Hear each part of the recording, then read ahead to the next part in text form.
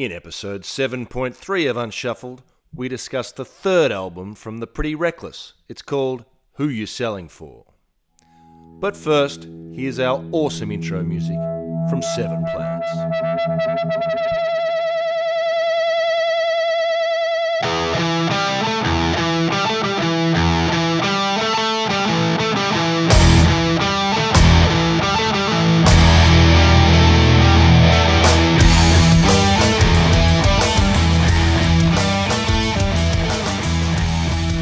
Welcome, listeners. Welcome back to Unshuffled. I know you've been anxiously awaiting this one, so it's great to have you back. I'm your host, Matt, and as always, joining me from Japan, the other side of the world, our co-host, Scotty D. Hi, Scott. Get your shit together. It's good to see you, Matt. Hope all is well. All is very well. It's beautiful here in Belgium, beautiful sunny day, and I think that winter is behind us. Let's hope so anyway. It's been a little while, as usual. It always takes us a little longer than we hope to get around to our next podcast, but here we are. We've had a good month or so to absorb our album of the day. This one's called Who You Selling For by The Pretty Reckless, their third album. I was looking forward to it. I've had a good time with it. You know, we were sort of both wondering about which direction they were going to go. We saw a few hints of perhaps a bluesier approach.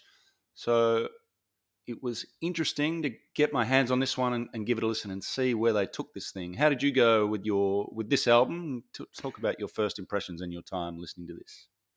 I really like this album, actually. This album I think is going to be one that I'll go back and listen to again. I mean, just, on a whim. I like it. I like that. I think that I sort of, in listening to this album, I think I kind of figured out, oh, wait, okay, that's their wheelhouse, right? I think they really sort of, and we'll talk about it when we get through the songs, but it's like, oh yeah, this is the kind of song that this band does really well. I think perhaps they also went through that process of working out where they sound best. And having said that, there is quite a mix of songs on this. And again, as we always say, we'll talk about them as we get to them. But there's a few different genres within this album, a bit of a mix, and we'll get to that as we go through them. But as always, we need to talk about the details of the album, and that's your job. I've got the hard copy, the CD here, so I'll be checking this twice and making sure you cover off everything. But if you could talk us through the album details. All right. So I've got, for the release date is October 21st of 2016. It's on Razor and Tie Records, which was the label of the second one too, but I don't think it was for the first one, if I remember correctly. This was produced by Kato Khandwala, again, as the previous two albums. We'll probably talk more about this next album, but this will be the last album that he'll produce for the band. He'll unfortunately pass a year and a half or so later. And then it was recorded at Water Music, Hoboken, New Jersey, which I believe is also where they've done most of the recording for the last two albums as well. Lineup hasn't changed. I mean, they've sort of locked it in there. Taylor Momsen on vocals, Ben Phillips on guitar, Jamie Perkins on drums, and then Matt's brother Mark on bass. Yeah. Mark Damon. And they had several guest musicians on this, which we'll talk about when we get to the songs, but some very talented artists making guest appearance on this one. The cover art is quite a big change from the styles that we'd seen on the previous album, and indeed from the style of the next album. This one really stands out from all their other albums in terms of the artwork. Both the color, but more particularly the sort of feelings that it evokes. What are your thoughts on the cover art here? Talk us through it.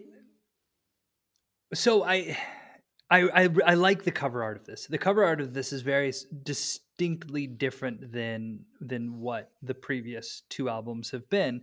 I assume that Taylor Momsen is the model for this image, and I guess it was designed by it's a pencil sketching from an anonymous friend. So it's a friend of Taylor Momsen's who's remained anonymous, from what I understand.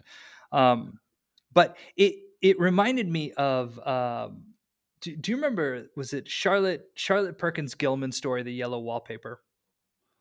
Don't know it.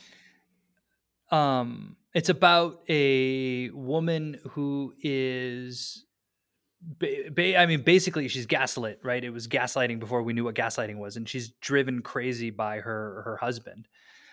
She's sort of just driven insane by the people around her, but she's not insane. Everything she's saying is reasonable. She's right, but she's led to sort of believe that she's crazy. And I don't know. I even hear some of that coming through in the lyrics of the song, and so maybe that was why I made that connection. But even the yellowing, I just reminded me of that short story. Yeah, I mean, there was a real sort of brashness and confidence in the cover art. The sort of, this is Taylor Momsen. She's not wearing many clothes or any on the previous album, and she's, just so bold to do that. This one is a very vulnerable image, and I think that, and again, you're right. There's some vulnerability that comes through in the lyrics on this that support the cover artwork. It's a very different feeling that you get both from the cover artwork and from reading the lyrics of the songs, and perhaps we can talk a little more about those as we get through the track by track, which is always the next thing we do. Should we get into it? Let's do it. Who's going to get the new ball, as they say in cricket? You wouldn't know about that. The new ball goes to... I'll take it. Okay. I assume new ball means I go first. Yes. I'm happy to defer. The first track is sort of a split track. It's two distinct tracks in one, right? The walls are closing in, and then which leads into Hangman. And the walls are closing in is, I guess, to what you were saying actually with that whole, I think you were the one that just mentioned vulnerability. And it is. She's saying the lines are just very similar. It kind of reminds me of the beginning to Bohemian Rhapsody, but she's saying, there's no light, Mama, I can't see. There's no one left to break this fall, Mama, there's no one at all. Right? That's it, over this piano. And then it busts into Hangman, which there are a couple things here of note. First off, it's them, and I realized this when our call started and I was singing Them Bones in my head. This song reminds me of, it's got that sort of Alice in Chains feel, and I was trying to figure out what song does this remind me of, and I think like the doubling of the vocals and the way that even kind of that there's the intonation of the vocals sort of reminds me of Them Bones, I guess. That was what I found. Anyway, so there's that kind of has that feel. There's the sound of the guitar. The bass is kind of punching through a little bit harder here than I think we've heard before.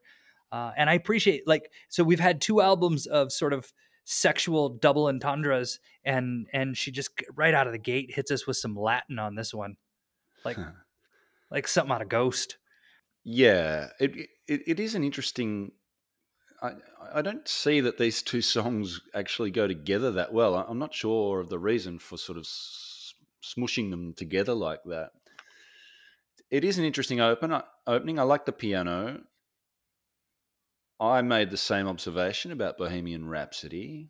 It feels a little sort of tacked on, though, to me, that start. I don't know. It seemed a little strange. I would have been happy for them to go straight into Hangman. The band that came to mind for me, I think because of the chanting rhythm, was Tool. I don't know. It was a sort of Toolish build-up in that rhythm. Very catchy chorus, and they're very good with their choruses. And I like the middle section of this song too. This feels like something different for the band, as you said. It is a new direction and a very good song. I really like Hangman. Not so sure about The Walls Are Closing In, as promising as it was. The next one, though, is a hard rock song and very similar to the types of songs that we've heard on their previous album. It's called Oh My God. This has a huge guitar and drum opening. I love the percussion on this. It did remind me of a couple of their songs off previous albums. The vulnerability, though, even though it's not so much in the music, it does come through in the lyrics of this again. This feeling of regret. I want to take it back. Feelings of inadequacy that is a common theme in this album. So I enjoyed it. A nice sort of throwback to their previous work in terms of genre. Perhaps it ends a little abruptly for my liking. I don't think ending songs is a strength of this band. They're great at starting a song and getting into a groove and getting you tapping your feet and singing along. But sometimes they get to the end and you think, oh, whoa, hey, what? We need another chorus, or there needs to be that didn't feel right there. So that would be my only criticism of what was otherwise an enjoyable song, and a reminder that they're still a very good hard rock band when they want to be. That's interesting that you mentioned about the ending, because there's I'll talk about that later with another song. Yeah, this one, I think that there's a ferocity here to this song of kind of when it comes out. I think that this is one of their hard rocker songs, as you've mentioned, and there is that vulnerability, and I really like how her voice sounds on this song. It's got sort of this huskiness that comes through, and the drums are sort of this constant pulse. But this is one of those hard rocking songs where I think kind of the band started. And so I want to pull into Take Me Down, track 3. Yep. Where this is more of that mid-tempo rocker, where this is, so when I was talking about earlier where the band has kind of sort of found their wheelhouse, it's this mid-tempo rocker is one of those styles where I think the band has just sort of honed this in. And I would even argue that maybe they're the best I've heard out there right now doing this style, this kind of mid-tempo. And I really like this song. I mean, it's definitely a radio hit. It does that sort of quiet, loud, quiet formula that works really well for them. And she's got this great voice that for building tension. And this song does that. She really does that a lot with these mid-tempo rockers. And then it's got that bridge that sort of builds the, you hear take a drink, but the anthemic sort of that stadium, playing to that large audience. Yeah, this was the first song off this album that I thought that's a hit, and it was a single, I think, too, and they played it live. The toms and the muted guitar, that build up throughout the verses is they are very good at that. And here we see the first of the guest artists. This has some backing vocalists on it that it's really nice to hear. After hearing her voice double tracked so often, it's nice to hear some other voices. We did have Ben Phillips a couple of times, but here we get some female singers, and these are no slouches either. These are some big names. The names are Janice Pendarvis, Jenny Douglas Foote, and Sophia Ramos. And if you look up their biography, they've performed with some really major artists over the years. And it's really nice to hear. I like to hear the other singers. Interestingly, such strong vocalists, but Taylor Momsen holds her own with them. I mean, her voice doesn't sound out of place with these great singers behind her. There's a couple of other little touches in this. The little Hammond organ comes in, and that appears a few times on the album after the chorus. I love the sound of that. Fits in nicely. And there's a lovely tuneful guitar solo. And the choruses are as catchy as ever. And what makes a catchy chorus even catchier is a shaker. I love a good shaker in a chorus, as you know. There is a sign with the devil bit, which I think makes about the 28th song out of 30 so far that mention the devil. So seems to be a common topic. The devil gets quite a mention, but this has a sort of crossroads theme in it. So I guess the devil warrants a mention there. That idea of playing music for your soul comes through in this one. It's a great song. I really liked it. The next one is called Prisoner. Now, this is a real bluesy number, a sort of classic 12-bar blues. It's got that, for percussion, it's got a kind of marching slash shoveled earth kind of sound. It fits in with the prison theme. It sounds like the kind of sounds you would hear in a prison yard with the prisoners marching around and the digging going on, or the shuffling of feet or something. So it fits in with the theme. So here, that question of what genre is best for this band. We saw some Southern blues type tendencies that were started to creep in and almost overtake the hard rock, heavy metal stuff they were doing. And I think this is another example of that. There's nothing groundbreaking in this song, but it is entertaining and well executed. And just another example of the band really doing well in the bluesy sort of rock genre. Just before you start, the only criticism I have here is the ending. It's another example of something that feels a little sudden there at the end, but otherwise a good song. Your thoughts? Yeah, this was the other genre that I was referring to. The sort of that bluesy stomp rocker. I think if they were to just go ahead and make an album of just bluesy stomp rockers in the mid tempo, they'd have just a solid album. This one, again, I really like her voice. Her voice is, there's this sort of huskiness that comes through and really sells the songs in a way that maybe I just didn't notice or wasn't there as much on the first two albums. It's her style of singing. It doesn't feel so slick, right? I mean, it feels like maybe in the earlier albums, it's possible her voice was sort of cleaned up a little bit in post-production, whereas here it sounds more like they're just leaving it alone and letting it be. I like the sound of the drums. There's kind of that sort of dreamy, Sweet Emotion by Aerosmith drum fill effect kind of at one point here.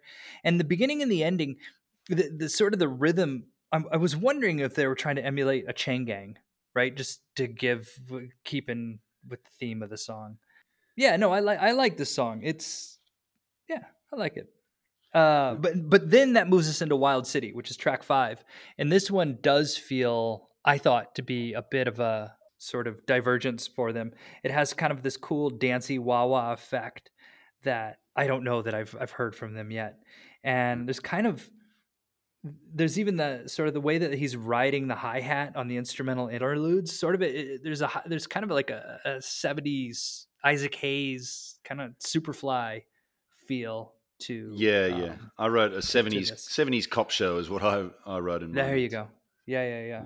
Yeah, and we get the backing vocalists back here again. The three really strong voices.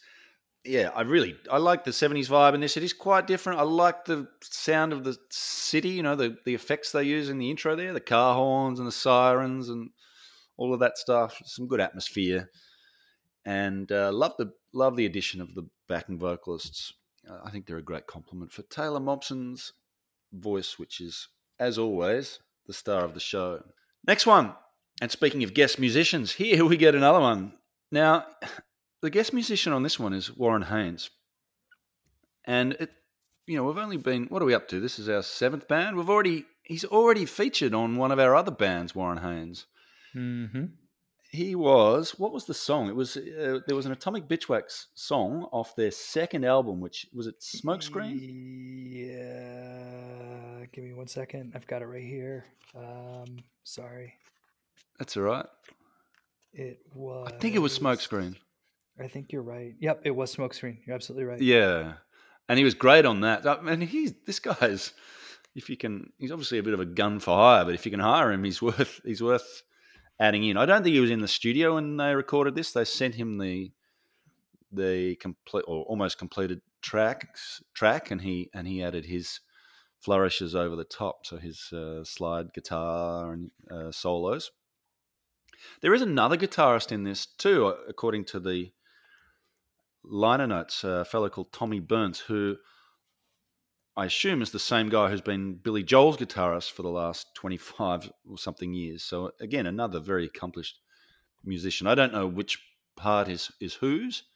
I assume that sort of extended solo towards the end is the Warren Haynes part, but I don't exactly know who does what. But anyway, guest appearances aside, and they're very good, this is another one of those bluesy, southern fried numbers. And yeah, this is again, I think they've found their strong suit with this one. There's plenty of familiar tropes for this kind of music. There's a rollicking piano. The Hammond reappears at one point. The extended guitar solos. There is a point where it gives way to a sort of slower and more reflective section towards the end. So there's a lot in this, but none of it feels forced or overdone. There are a lot of ingredients, and sometimes you can accuse a chef of overcomplicating a dish, but I don't think they've done that here. I think they've managed to combine all these different things really well. It would have been a fun recording session. It feels like there's a real joy in this song, and yeah, it just rocks along really nicely. I really enjoyed it. It was in the running for my favorite, but I don't think it quite won. But it's certainly one of my favorites on this album and from the band so far. I think. All right, so there's this track and then a track that's coming up that I've got is in my running for my favorites. And like this song, this was the song that when I listened to this was the one where I went, "Oh yeah, they're the best at doing this type of music." Right? They're the best out there right now at doing this type of music. And if I was to have to make a top 10 of mid-tempo rockers, not even just the Pretty Reckless's mid-tempo, if I was to make a top 10 of all-time mid-tempo rock, this has got to go on it. This is such a great song. I think it's one of my favorite songs on the album. I think it's up there in favorite song by the band, as I think you mentioned the same. The theme that keeps coming up, and I'm noticing it here also, is this idea of sort of recapturing, trying to get back to sort of an innocence and naivete that was sort of lost, right? Almost like she now her eyes are open to kind of what's around her in a way that she didn't necessarily know before, and sort of wants to go back to that. And I'm seeing that theme come up repeatedly, and I guess it goes back to vulnerability as it comes up here. But at the end of the day, long story short, you can't go wrong with a Warren Haynes guitar solo. Is what I'm realizing. You just can't. The next song is "Who You Selling For." Just before you go on, yeah, have you got any touchstones in terms of influences on the previous one? My knowledge, I was thinking Leonard Skinner, but my knowledge of that whole branch of music perhaps isn't as good as yours. Have you got anyone that you could compare it to with that piano and that, the whole, who were you thinking? Which bands came to mind in that one? I was thinking Government Mule. I mean, I was just thinking that was where, I mean, I think that they wrote this song and they had sort of this Southern, because it definitely has more of a Southern feel to it than Take Me Down, right? And so, and you just referenced that with Leonard Skinner. And so I imagine they wrote the song and they were just like, we got to get Warren Haynes on this, right? I'm imagining that it was sort of a, we need to add his touch to this. And so I would think kind of just sort of that genre, that Government Mule style. Okay. Leonard Skinner. I haven't listened to Government Mule. I guess I need to. All right, you got the next one. Who are you selling for? This is the title track. A nice little tune. I like the guitars. I like the vocals. Opening, the drums kind of creep in, but they're never really sort of at the forefront. Just kind of always silently, sneaking around in the back there. And then everything does kind of open up, and we get backing vocals. The drum unleashes just a little bit, kind of crescendoing of this tension, and then it all just pulls back out again, right? And so it's just like this brief flash, and then it all just sort of recedes back to the background.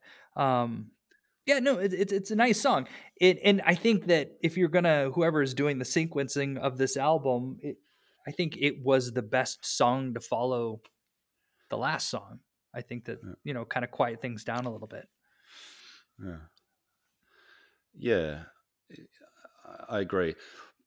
It felt a little short for me, this song. I think there's a good song in this. It's an interesting choice for the title track, perhaps at 2 minutes 47. It feels just a little bit unfinished, and they could have sort of built on it a little more and had a more complete feeling song. I think to me the highlight is that middle section. In the lyrics, you'll notice she name checks a few people. So John and Paul, obviously from the Beatles. The Roger, she's talking about Roger Waters from Pink Floyd. Can you tell me who Travis is? There's a Travis. I don't know. Am I just so ignorant that there's some really famous Travis I don't know about?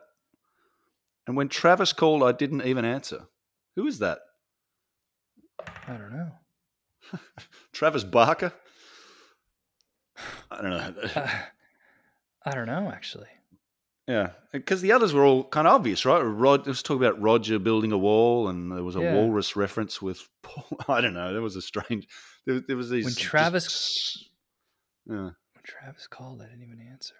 Yeah, I don't know. I I thought that was an odd lyric, and I felt so ignorant. Like there's obviously some really famous Travis I don't know about, but anyway. Doesn't matter. Next one is, and we'll probably work it out later, or someone will tell us, and we'll realize, idiots. Anyway, not to worry. Next one, bedroom window, is change of time signature here. Now it's always hard to tell 6/8 or 3/4. I'm putting this in 6/8. This is gives it a real sort of folky vibe, almost like a Simon and Garfunkel or Greensleeves, or one of those folk type ballads. Lovely vocal performance again, but again, only 2 minutes. So, if you're going to do it, I think commit to it. It just feels a little insubstantial. You're the English teacher. Insubstantial. At only 2 minutes long, and something they could have built on a little more, I thought. And not pleasant enough song, but just left me feeling like it was an incomplete work. Your thoughts? I was wondering, I guess, if I don't is this credited to Taylor Momsen and Ben Phillips, or just Taylor Momsen? There's not. It doesn't have individual credits on my. It doesn't. CD. Okay, because it reminds me of. Do you remember on the last album there were several of kind of these just little bits that would pop up in the middle of just sort of her and a guitar. The one about her sister. Yeah, and they were. I think they were all just Taylor Momsen songs, and so I was wondering if this was just another one of those. It's just I don't know. Seems like it's a track 8, right? I mean, this is just sort of it's there, and it kind of a moment to catch your breath, and then they're about to kick everything off again with the next track. Yep. Which I'll go into, which track 9, Living in the Storm. And this is just, another song again that sort of captures what they do well. It's fast, it's angry, it's gritty. It's got a great guitar solo, but I'm going to be honest. This is one that the number of times that I'd listened to this album, I was inclined to skip this one. I would sort of, after Bedroom Window, I'd just find myself I would start the song and I would listen to it, and then I'd just be like, all right, let's jump ahead. Yeah, I must admit it didn't grab me in any major way either. I think because we'd had some highlights in a different genre, going back to the hard rock felt like I just wanted more of what we'd been getting, rather than a throwback to their more rocky stuff at this point. Interestingly, this was a choice for their second single off the album. So the band obviously really liked it and thought their fans would too. I don't mind it. Like, sequencing wise, it's good here. It's something different at this point in the album. But yeah, I mean, it was okay. I quite liked the lyrics, and it was a decent hard rock song, but nothing outstanding in my mind. And yeah, I wasn't inclined to skip it, but it wasn't one that overly grabbed me either. The next one's called Already Dead, and we're getting now towards the end of the album. Track 10 here. Pink Floyd jumped out at me. I don't know about you, but certainly in that opening guitar sound and the pace of the song, and maybe it's the fact that we're 2 songs off her referencing Pink Floyd in the lyrics that had Pink Floyd in my mind. Again, there's some experimentation with time signatures here. It's not 4/4 all the way through. So I quite liked it. A nice, slower song, a bit of an experiment for them. That it's nice to hear a band trying different things, perhaps a little bit too obviously derivative for me. Pink Floyd's never been a band that I've spent a lot of time with in the past, but this did, if I wanted to, I think I'd listen to Pink Floyd rather than this. I don't know about you. This was actually the other song that I had listed as one of my favorite songs on the album. Oh, wow. And I think part of what I wonder is my impatience with track 9 wasn't so I couldn't just move ahead to track 10. This is a song that grew on me the more I listened to it. I don't know that it stood out to me the first couple times I heard it. It sort of grew later. And I love like that clean acoustic guitar under sort of that bluesy electric guitar that's happening over it, the way that those two sounds are doubled together, and just her voice. And I just wrote down her voice. Who rocks like this right now? Like who can sing like this right now? And especially I don't know. I think that her voice is definitely filling a void of just female rock stars out there, which takes us into The Devil's Back.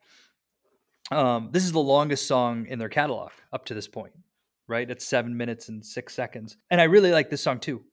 It sort of seems to let Ben Phillips kind of play around at the end. Lyrically, the song shifts perspectives, kind of like she did with, I think it was Sweet Things on the last album, but Sweet Things, I think, had dual vocals.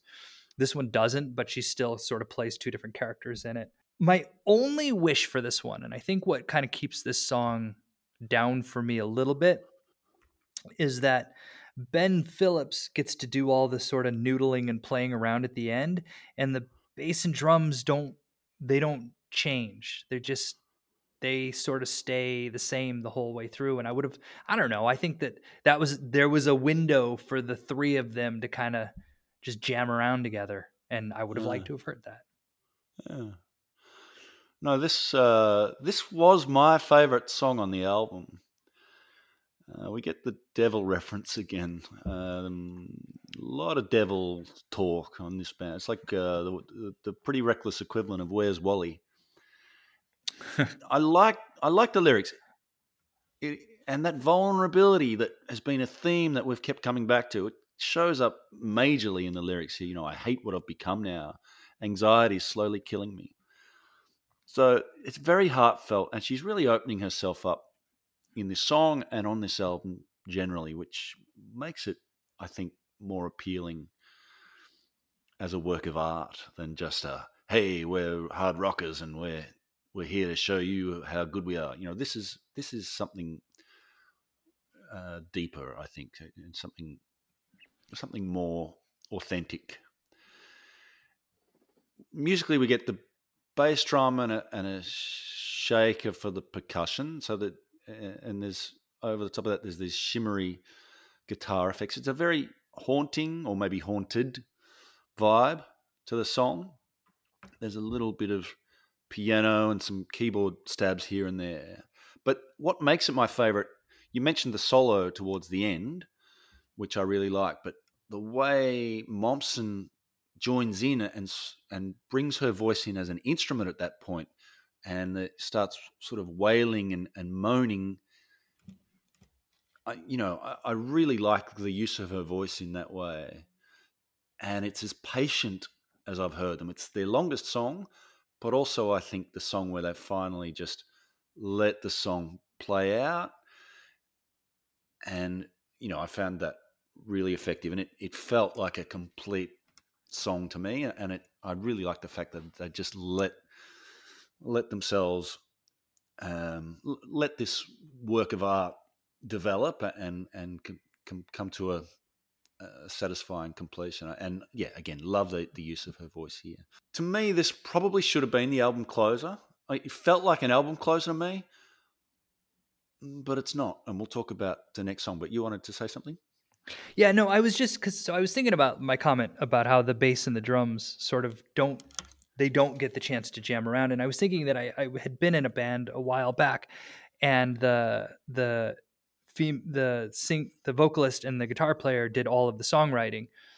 And I can remember we had recorded an album, and it was sort of, they would And I wonder if it's this with the band, where sort of they have everything worked out. The song's pretty much worked out and done, and then the bass player and the drums kind of just sort of come in when they start the clock. They come Yeah. in, do what they do, and then leave. Mm. And I was just thinking, as sort of you were talking about that, and then I was thinking of my comment. I wonder if that's sort of how this band works. If Ben Phillips and Taylor Momsen, they sort of do all the heavy lifting, and then the song is pretty much just done by the time that it gets into the hands of Jamie Perkins and Mark Damon, and their job is Yeah, to it might just be kind true. of I mean, come it in. And, just on the liner notes, it just says all songs written by Taylor Momsen and Ben Phillips. So that would tend to support your argument, perhaps. And yeah, perhaps there was a role for a bit of input from the bass player in that jammy section towards the end. Might have added something. Good comment. As I said, felt like an album closer to me, this one, but it's not. And instead, we get something. This is my first WTF question mark moment. Like you kind of feel like, wow, how lovely. And then all of a sudden you get something completely different. And to my mind, really out of place. It's called Mad Love, the last song on the album. It's kind of like an 80s disco hit or something. This quirky, distorted bass line. Don't get me wrong, I actually really like this song. I think it's a fun song, but why is it here? Who chose this as the last song on the album? How does it fit with anything else? Any other emotion or, it just seems so out of place, this song. It's a really strange finish to the song. I mean, maybe it could have worked in earlier in the album somewhere, but to me, to finish on this was just an odd way to bring this whole thing. It just left me feeling very confused. How did it make you feel? nobody does B-sides anymore, do they? Do you remember Yeah. back in the day when and bands would just store up all these extra songs and throw them out as B-sides? Yeah. This could have been that. I had read Yeah. somewhere that this was an homage to David Bowie. Yeah, I can Bowie, see if you that. I prefer. certainly can see that. But But what's it doing here? the opening though, that's Lucy in the Sky with Diamonds, right? Well, yeah, I mean, I didn't make that connection, but okay, maybe. But yeah, what do you think? I mean, do you agree? Like, does it feel out of place? It absolutely, yeah, it does feel out of place. I don't know where it would have fit better. It's not a bad song. I mean, I'm glad we were able to hear it, but it is a good song, and I definitely hear that sort of David Bowie influence, and it seems even lyrically, it feels like a song that's sort of set apart from the rest. There's no mention of the devil anywhere. There's a lot Yeah. of mention of a lot of love, fantasy. It just even lyrically, it's sort of a different song. Yeah. No, I Which think is less is more sometimes. And I think if they had, as you said, just stored this away and released it, I don't know, as a single to sell at concerts or something, or you don't have to put every song that you write and make on an album if it doesn't belong, perhaps. So this one I could have done without. But overall, tell us about I mean, you obviously like the album, right? I did. I think that I do. Of the three that we've heard so far, I like this one. Stylistically, I like it. I think that they've found sort of their I think they found what they do well. I think the songs track 3 and track 6, I think that those songs are just quintessentially the Pretty Reckless. Which Right? I think was if you were Take Me Down and Back to the River. Yeah. Back to the River. I think if anybody was to ask you who is this band, I think you just put on either one of those songs and just be like, do you like this? Yeah. This is the band. Yeah. Yeah. But having said that, I mean, they're kind of new for the band at the same time. It's not something they were hinting at it on their previous album, but these are in some ways a new direction for the band. So that's where in my comments, because thinking forward to the next album, I'm kind of hoping more of that continues. But I'm me too. also fully aware that there's going to be a huge shift in the band's sort of structure and influence between this album and the next album. And there's 5 years I think passed between the two albums. Yeah, and we will have the passing of Mr. Kandwala. It slightly worries me that the cover artwork on the next album looks like the first two more so than this one. I don't know. I don't want to get too far ahead of myself, and I'm happy to give it a listen. But yeah, I, like you, hope this isn't the last we've heard of that bluesy, mid-tempo, southern influence rock, which they seem to do so well. If you look at the cover, and I know we'll talk about this more, but on that next album, she's laying on a tomb. I think that the loss of Kato Kandwala is definitely not going to go unmentioned. Yeah, of course. Yeah. All right. Well, we've got that. We'll find that out soon. We'll talk at the end of the podcast because there is another possibility of another album we could cover before we get to that one. So let's hold that conversation at the end. Firstly, though, the all-important Bound Brownlow. We need to cover that off and make sure our listeners aren't left wondering who our top three performers were. You usually go first. I think I might take it over soon. And you might hear a pigeon that seems to have settled in our roof somewhere near here that's making his or her contribution felt as well. Of course, and I don't think it's going to change, and I suspect you're going to say the same, Taylor Momsen gets the 3 votes as the best performer on this album. One of my favourite vocalists, full stop. Great singer. And I think her voice, it's so... I don't think we've used the word effortless yet on this episode, but it does seem like it's just a natural thing for her. I'm sure she works at it, but yeah, just a great voice and so adaptable.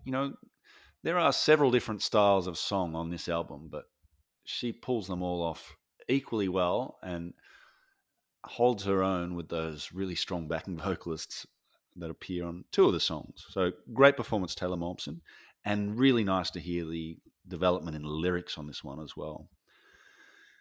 2 votes. I guess Ben Phillips has to get it, the co-songwriter, and he makes various musical contributions as well. I'd love to give a vote to the backing vocalists, but I don't think that they technically qualify. Or maybe a vote to Warren Haynes for basically one solo on one song. But I better give it to one of the actual band members. So I'll give it to the drummer. So that'll do. Is that the drummer's Jamie Perkins, right? I think so. All right, just to be contrarian, I'm giving my 3 votes actually are. I was gonna say they were going to the bass player just for No. It's it's going to Taylor Momsen. The 3 and the 2. I don't know how to do that differently. I can't give. I mean, Taylor Momsen and Ben Phillips have to take the top 2 spots on this one. I was torn actually between Mark Damon and Jamie Perkins. Mark Damon, I haven't shown any love to him at all. And I thought the bass does do there's some moments here where the bass kind of stands out. My inclination was to go Jamie Perkins, but you did, so I'm going to go Mark Damon. Okay. So we're almost done. I think we've talked a little bit about our expectations for the next album. The elephant in the room, though, is that there is a new album out from a band that we have previously covered on Unshuffled, and we both really loved them. And the new album is getting all sorts of press. The band is Ghost, and their new album, Impera, is not only out, but I have already ordered and received the CD, and I believe you've already ordered and received the vinyl. So we've got it there going, ready to go. What do we do? Do we finish with the Pretty Reckless, sign off on them, and then move on to the new Ghost album? Or do we just say, you know what, that last Pretty Reckless album can wait, and we get our grubby little fingers on the new Ghost album and give that a listen? Well, now, first of all, we get to make the rules here. Yes. So we can do what we want. But I was going to say, I was going to suggest we be a little bit more covert about this and take this conversation off mic and do the Ghost thing. And then if our fans are the multitude are clamoring and can't handle the not sequencing, we would, that would be sort of like a special drop that we would do later, a midweek. Anyway, I say we do Ghost. I say we do Ghost as well. Yeah, I've got the vinyl. It's hot pink. It's a hot pink vinyl. It's like bubble gum. It's amazing. Have you opened it up yet? The CD has this 28-page booklet with all this artwork in it. Do you get that in the vinyl? Yes, it's stunning. It's huge. I was looking at it with my son. My 5-year-old son looked at it and he's like, "These drawings are really cool." And I was just like, "They're amazing." And I was looking at it actually today while I was my morning coffee. I was just flipping through.